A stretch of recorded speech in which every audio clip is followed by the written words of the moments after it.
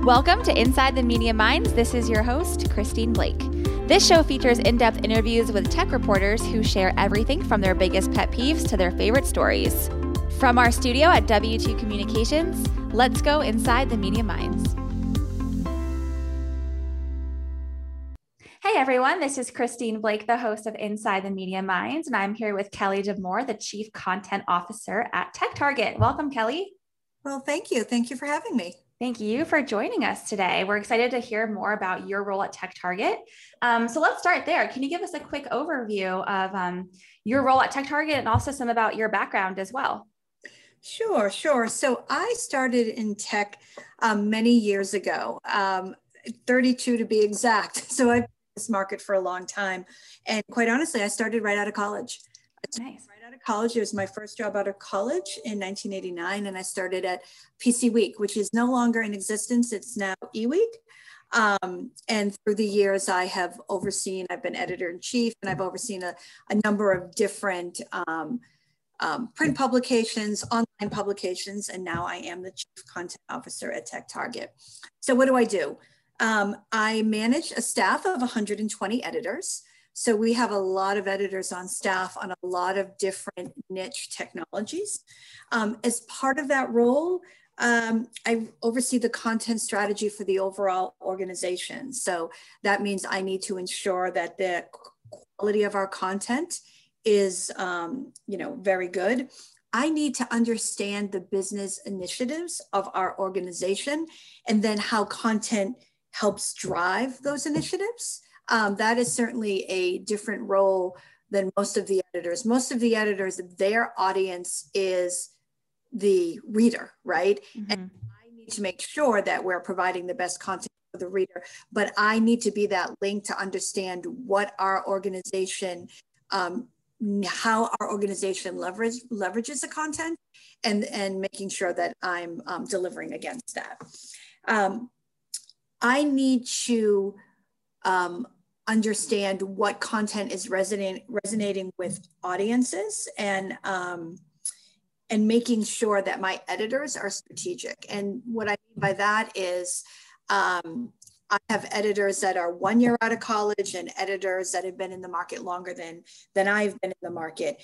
And everyone needs to be thinking strategically about their content in terms of what is resonating with their audience, what is performing, what is doing well, what isn't doing well, why do we think it's not doing well, and making sure they understand their audience that they're writing for. So I need to really push the teams to think about that and to do that. And as a result of that, I would be the person that would be spearheading a lot of the big picture initiatives that need to be rolled out for all the particular sites. So my role is really big picture and strategic. I used to write. I started out as a reporter. I love writing.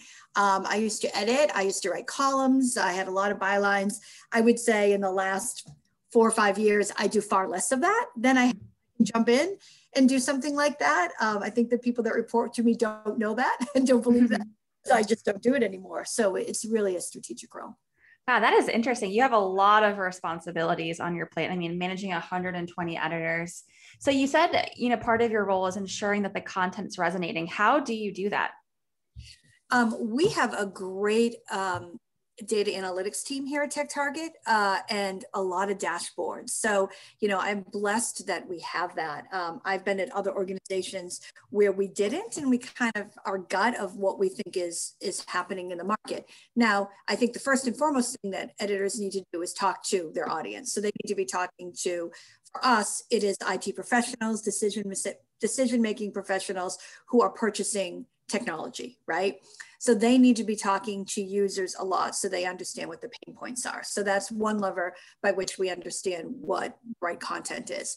The second lever is, again, these dashboards. So I can go in to a dashboard, as can all of our editors, and I can look at what stories brought in organic traffic, what stories brought in newsletter traffic, what stories brought in social, what stories brought in new members, and I can drill down to the title of that member. So I can look at a particular story and know that I brought in 10 new members to the audience, and 3 were CIOs, 1 was an IT administrator, 1 was a network administrator, and really get a sense of it. And I think that sometimes provides a real level set for editors. I think that there's this assumption that they're writing for one particular audience, and then this story will resonate, and they need to look back and see if that, in fact, that was the case. And there might be other audiences that are interested in those types of articles. So we have a lot of dashboards, and that's another role that I play, is I work with the data analytics team weekly in terms of getting feedback on the initiatives that we're doing, as well as asking them to help us with the analytics so that my editors can make informed decisions. That's amazing. You can really map that ROI at this point. I'm sure that ability to do that has evolved so much throughout your career. That's incredible. Yeah, absolutely. It's great. I mean, when you think about how we started in print, you would just, you would have the membership, your circulation, and then you would make an assumption based on surveys around pass along. And that's really the only ROI you could give vendors or clients is their ads. And we know that this many people we think are reading it. And in today's market, you can get down to the users that are reading it and their titles and their geography. So it's great. It's great to have that information. Yeah. There's only so many hours in the day, though, in terms of editors are very used to writing and editing, and they're going to need to pull them back a little bit and making sure that they're being really effective in what they are writing and what they are editing, and looking at those analytics. Sometimes we have so much data that you don't even know where to begin, right? So kind of helping them look at this dashboard, and we want to look at this and we want to look at that to help you make your decisions. Yeah, that's fascinating. And you mentioned another part of your responsibilities are looking at the big picture strategic initiatives of TechTarget. What are some of those right now at this point in time?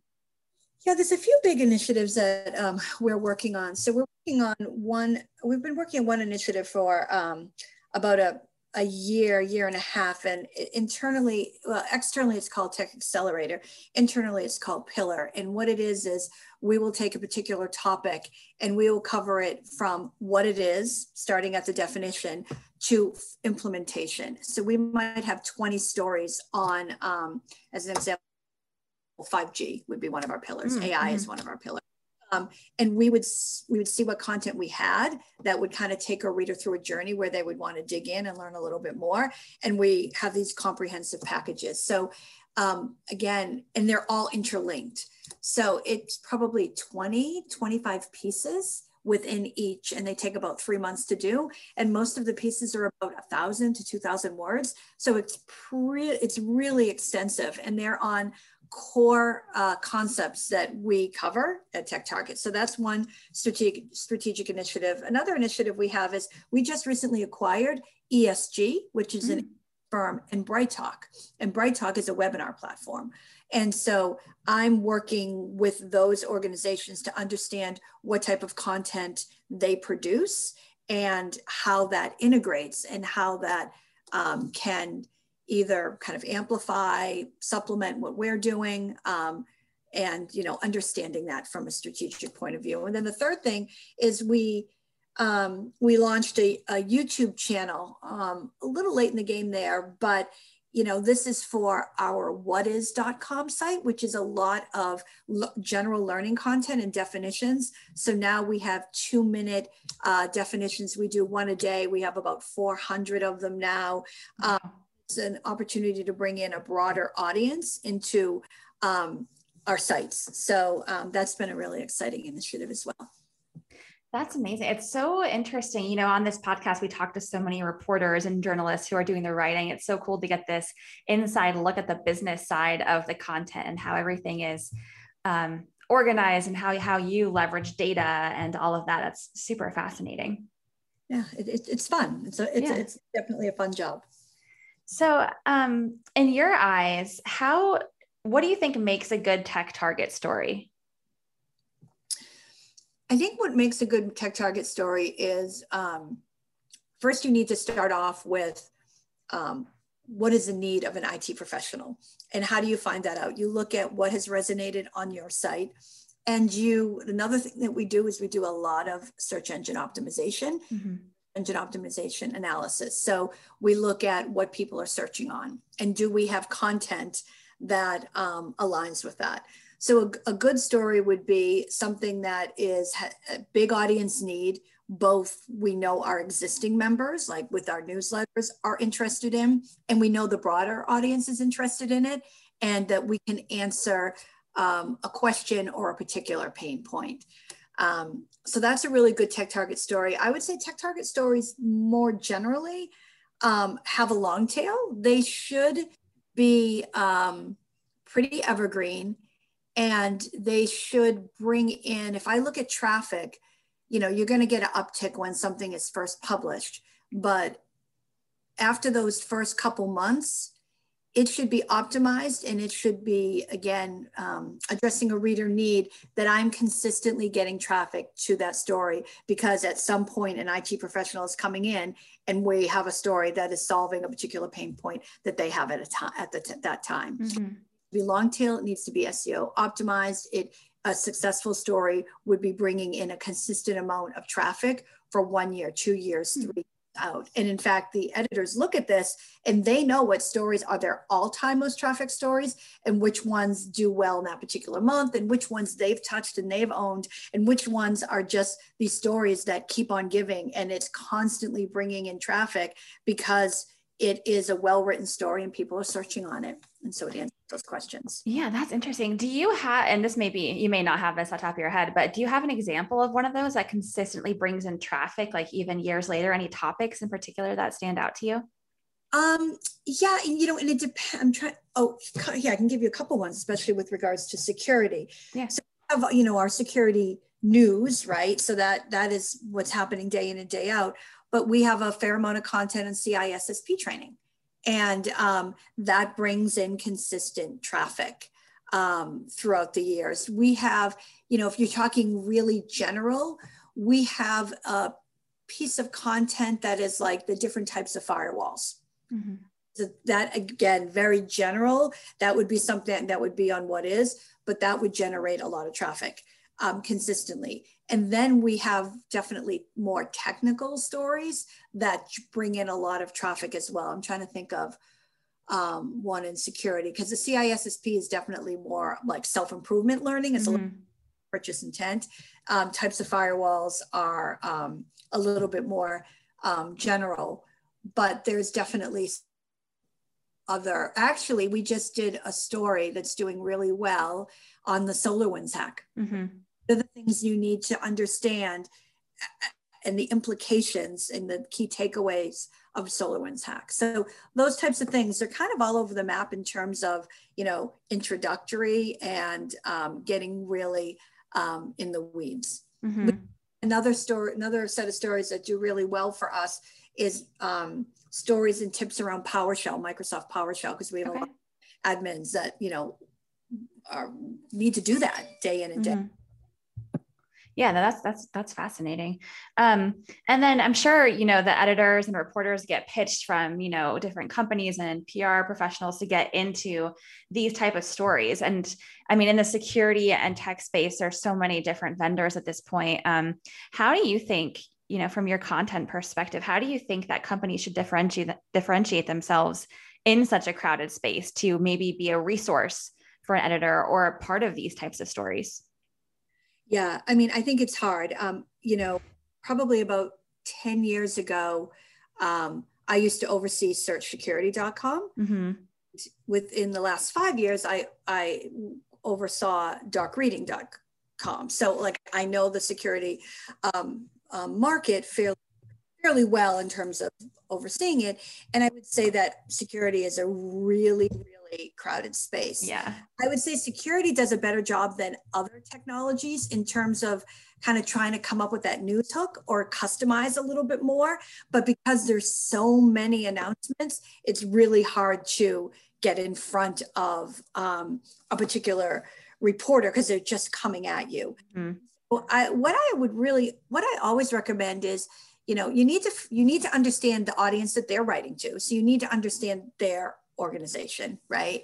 And you need to really establish a relationship with a reporter so that you're not only always pitching your particular press release. So you're offering up, hey, I have an expert in this, vendor X who could weigh in on something that's happening, but it's not necessarily directly related to a new product pitch. And once you establish that relationship where, reporters especially are looking for a quick turnaround and they need that commentary and they need it yesterday when something breaks. And if you can be someone that can help facilitate an interview and help them, when you have something, there's already that affinity, there's already that recognition of you as either a PR person or that communications conduit.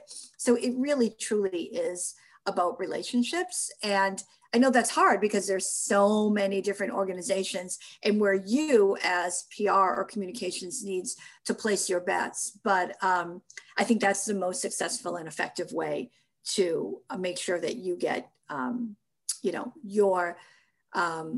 your point of view out there. And then I would say, make sure that when you get someone on the phone, they're credible, like they're probably more of a technologist as opposed to a marketer. Into marketing language. I mean, we get marketed to every day. I'm sure. So making sure that you can kind of strip that out, or you have a true technologist that can really speak to whatever the story is super helpful and super appreciated. And then the last thing I would say, this is definitely an issue that editors have. And an organization as large as ours, it becomes a problem. If, your role is to get the story placed. And so you're going to pitch to as many people as you can, right? Because that's going to increase your likelihood of getting it. But if we find out internally that you've briefed and you're pitching multiple people, like so many hours in the day, we really need one person to cover that. And that makes it hard for us. Then someone's going to, they didn't take another pitch because they thought that they were the only one to that organization. So you need to be careful there. I mean, I understand why it's done, but you just need to be careful because it can come back and burn you a little bit. If now you've got two annoyed editors and, they think you're wasting their time. Yeah, that is so well said. There's, in those 2 minutes you were talking, so many takeaways that, people really need to hear and apply. And that's a good last point you made, because your organization is so large. There are so many different people there. So being very mindful of who you're actually reaching out to with a story is going to be very important. Yeah. And I would just say we have a document we can follow up with of who does what, because I would say a couple of years ago, I would understand why people would pitch to a lot of different people. We have site editors that create this evergreen content, but we had some news editors that were embedded there. And most of the times for PR, you want the news reporters, the ones that are writing those stories. And sometimes you're pitching to a site editor or an assistant editor who hasn't been here that long, and they don't know what to do with your pitch. They don't have the experience yet. And so they probably ignore you because know when they think that you've gone to somebody else. I reorganized a couple years ago. So I have, a document of points of contact of who you should go to first. If anyone is interested, it will make your lives easier. And it quite honestly makes our lives easier. Yeah.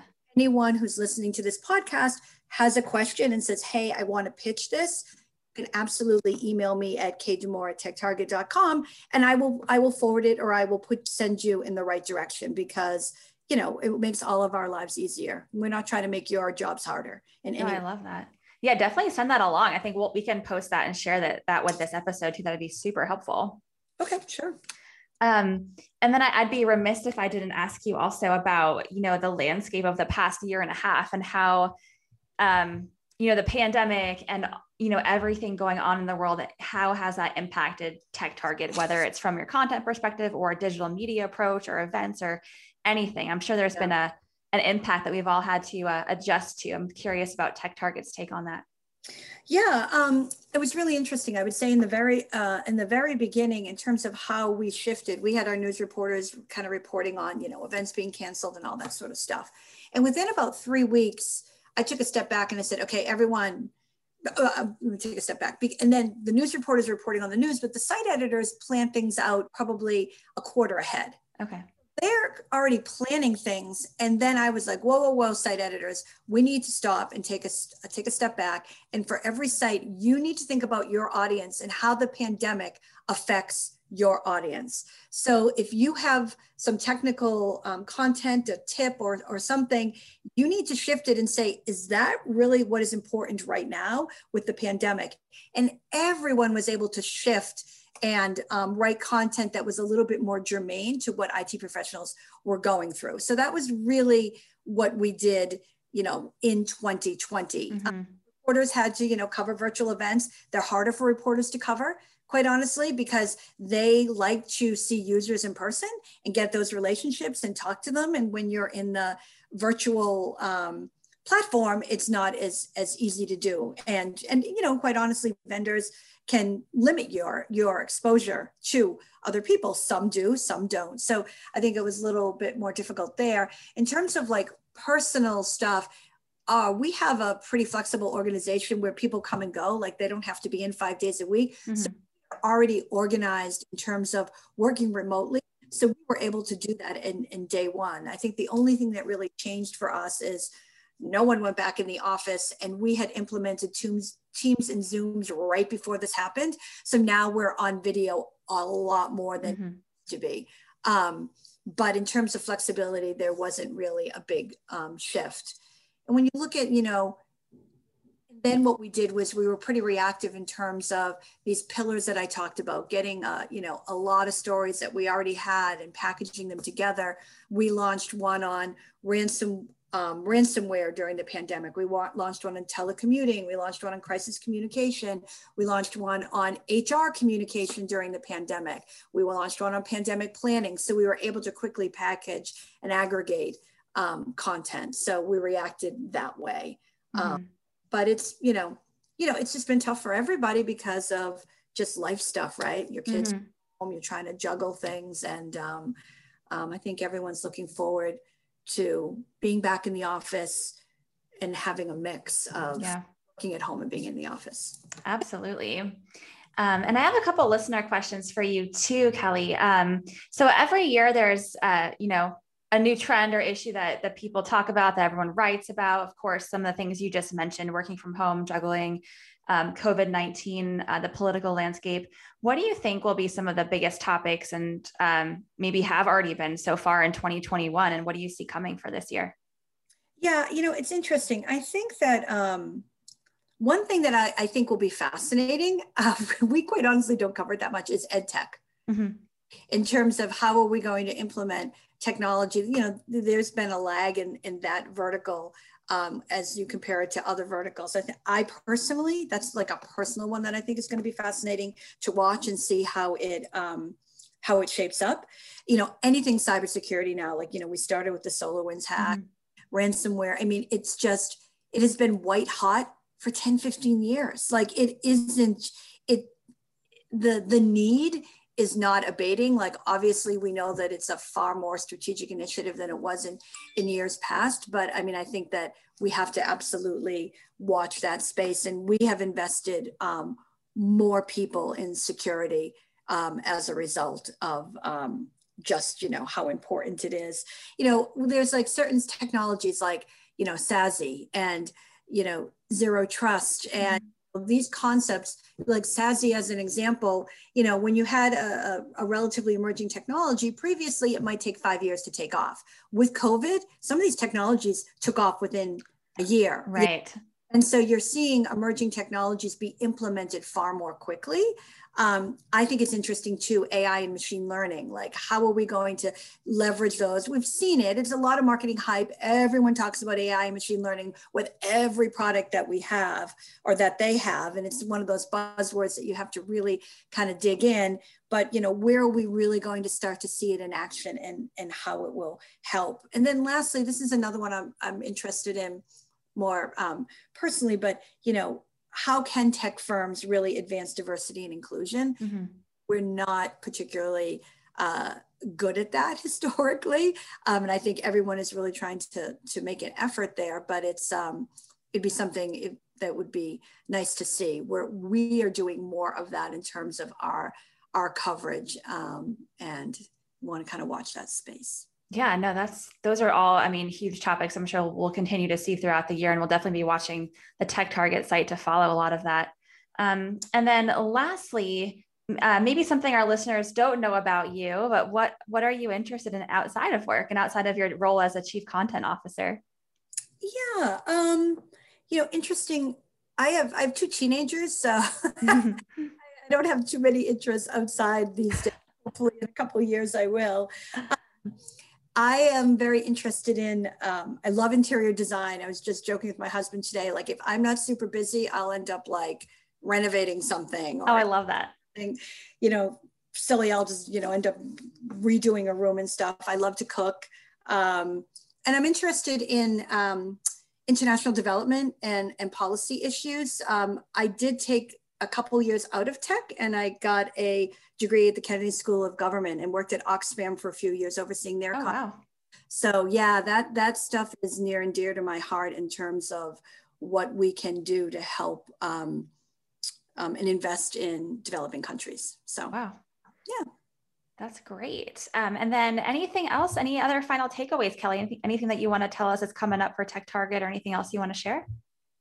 Yeah, no, I would just say that for anyone who has any questions with regards to who to pitch, you can absolutely send me an email. I'm not somebody who doesn't answer my email. My email is probably where I go to the most, and I can point you in the right direction. And I have done this in the past as well. If you have a pitch and you are kind of stuck, I can look at it and say if I really think it's newsworthy or not. I'll be honest. I've been getting pitched for, as I started this podcast, for 30 years. So I know, people that have been really effective. I know good pitches, or what I know will resonate. Mm-hmm. A reporter, they might be perfectly fine pitches from your perspective, right? Like, I'm not saying what you do is a bad pitch. That's not it's just, I know where I know when a reporter will most likely click on something versus they might just take a pass at it. Well, that is a very kind offer, and you may get taken up on that, but that's great to know and a great resource. And we'll definitely share the, what you were mentioning about the roles of each person and what they're covering. Yep, that'd be fantastic. To you. Yeah, no problem. Great. Well, Kelly, it's been a pleasure getting to know more about you and learning about your role and the kind of behind the scenes of content at TechTarget. It's been fascinating. Yeah, and thank you again. Thank you again for reaching out. Yeah. And I really appreciate you spending the time with me. Absolutely. And we'll be in touch soon. For everyone listening, this has been Christine Blake, the host of Inside the Media Minds, and we'll catch you next time. Thank you for joining us on today's episode of Inside the Media Minds. To learn more about our podcast and hear all of our episodes, please visit us at w2com.com/podcast and follow us on Twitter @Media Mind Show. And you can subscribe anywhere podcasts are found.